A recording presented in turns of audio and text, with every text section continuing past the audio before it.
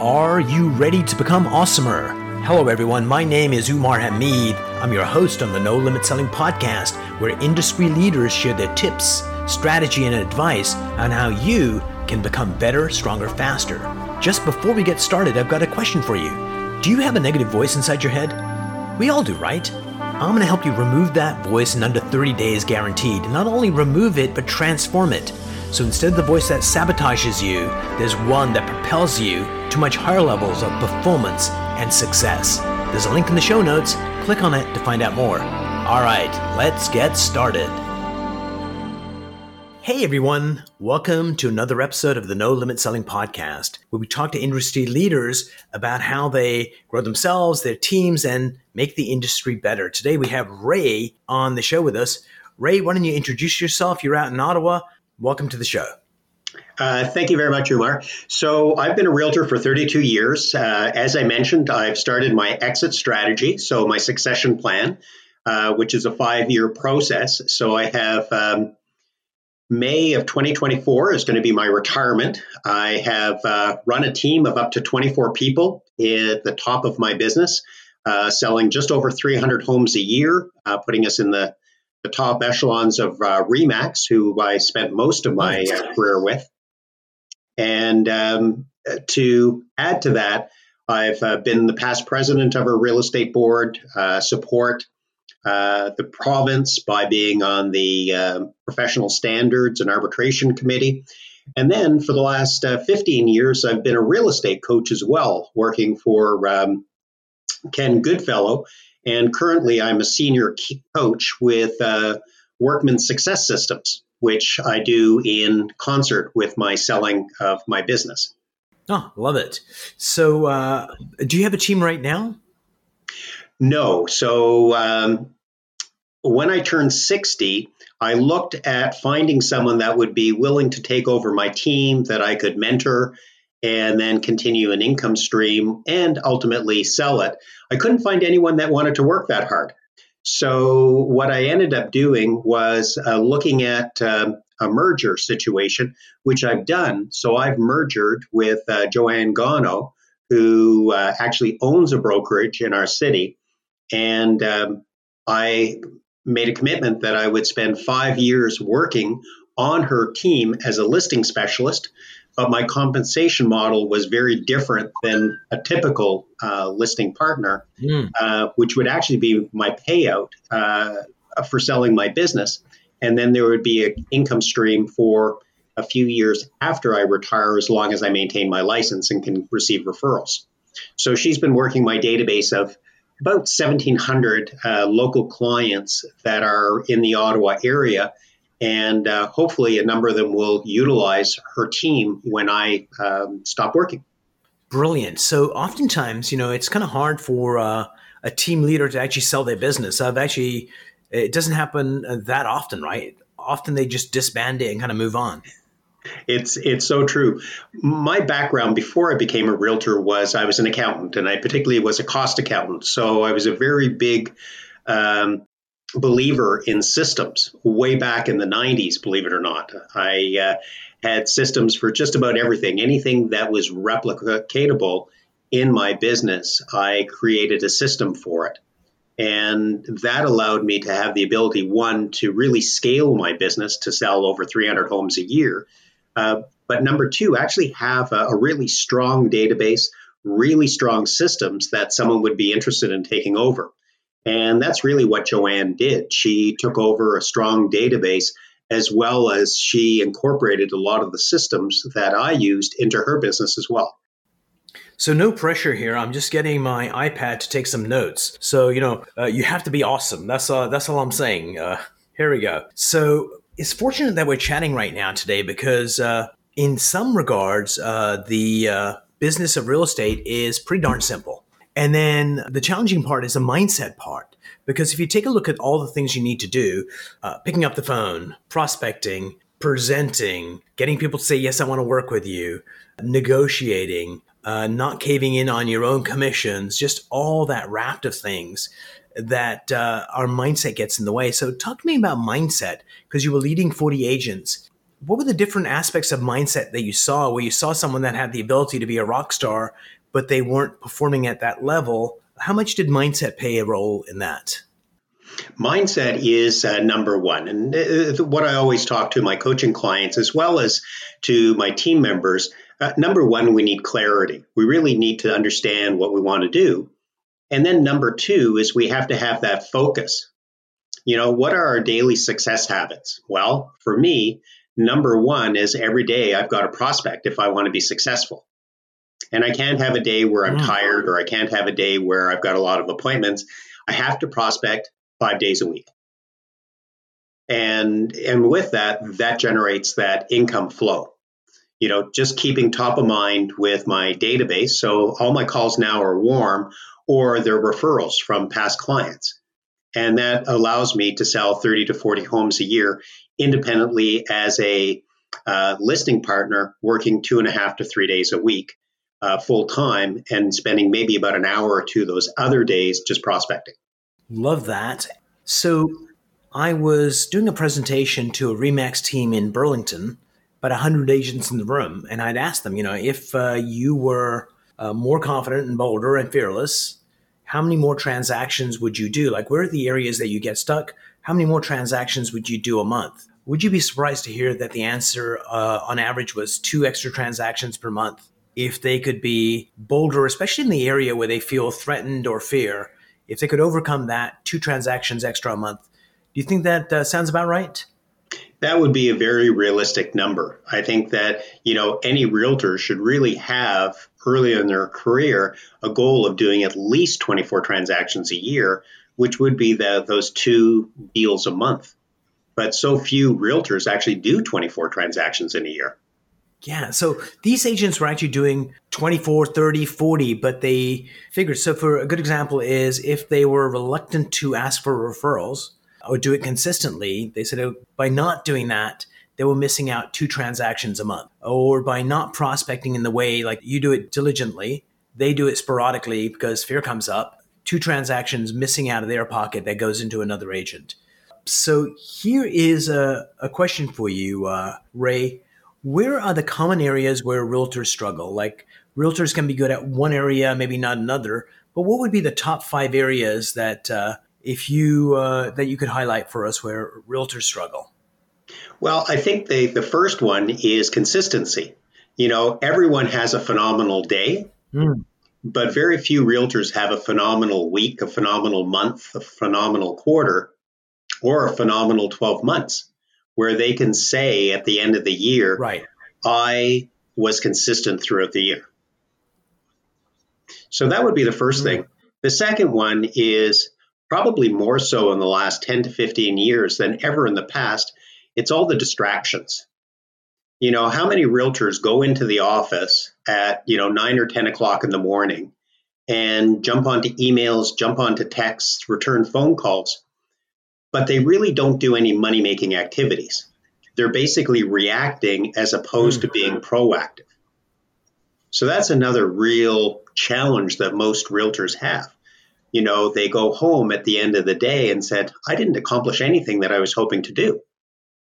I think the thing that probably brought the most clarity was when my daughters were probably about 5 and 6 years old, and I came home from work, and they knew what I did.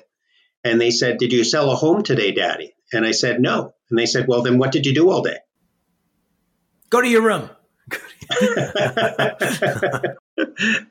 So, that really kind of shined a light on, they got it. Yeah, from the mouths of babes. So consistency, distractions, what's number 3? Number 3, I think systems. I think they basically fly by the seat of their pants most of the time. They don't really understand the things that they need to systematize to make sure that they have a steady income. They may not have a formal listing presentation or a formal buyer presentation. They may not have a pre-list kit that goes out. They don't have a formulated marketing plan that outlines what they are going to do over the next 12 months and what the budget is. And then that ties into the next one when I talk about budget, is most realtors don't know their numbers. And you have to remember, this is a business. We sell real estate as a business, and all Right. businesses need to know what their P&L is every month. They need to know what their cash flow is. They need to know that they're making Yep. their remittances to the government, that they're not going to get into trouble at the end of the year when they've spent all their money and have nothing to pay the government, which the government's really not that concerned about the good lifestyle we have. They just want their share. Absolutely. And number 5. I think number 5 is the need to leverage ourselves. Once you start becoming successful, an exercise that I do with all my clients and with my buyer agents is to find out what their hourly net worth is. So if you've got an agent that's working 2,000 hours a year and they made 500,000 gross commission income, then Right. their hourly worth is $250. If you start looking at how many agents spend an hour printing color feature sheets or doing things that are, $10, $15, $20 an hour work, you realize very quickly the importance of hiring an assistant or hiring a buyer agent or both to leverage yourself. And that's the only way you can really see your business flourish. We don't have the bandwidth to do the $20 an hour work and consistently make that 250, 300, 500. I calculated my hourly income in 2021 and it worked out to $1,551 an hour. Do you think I print color feature sheets? Absolutely not. Yeah, so this conversation's gone in a totally different direction than I thought, Ray, because you can tell you're an accountant and it is a business. And I think oftentimes realtors lose sight of that. And I think just looking at it that way is critically important. So I'm going to backtrack a little bit. So what do you think stops people from being consistent? Like, what are the things that get in the way of them doing that? So I'm going to go back to the 5 that you mentioned, and let's dig a little deeper.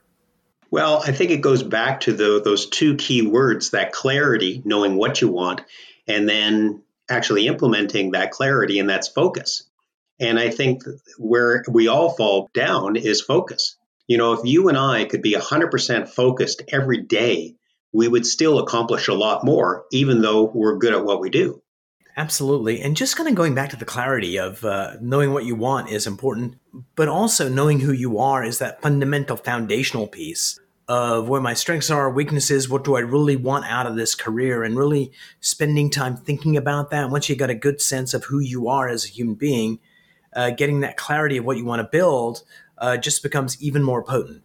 So distractions, that is a huge one for everyone, including me. I'll put up my hand because it's so easy to be looking at what's happening on your phone, on your social media, on breaking news stories, on what other agents are doing.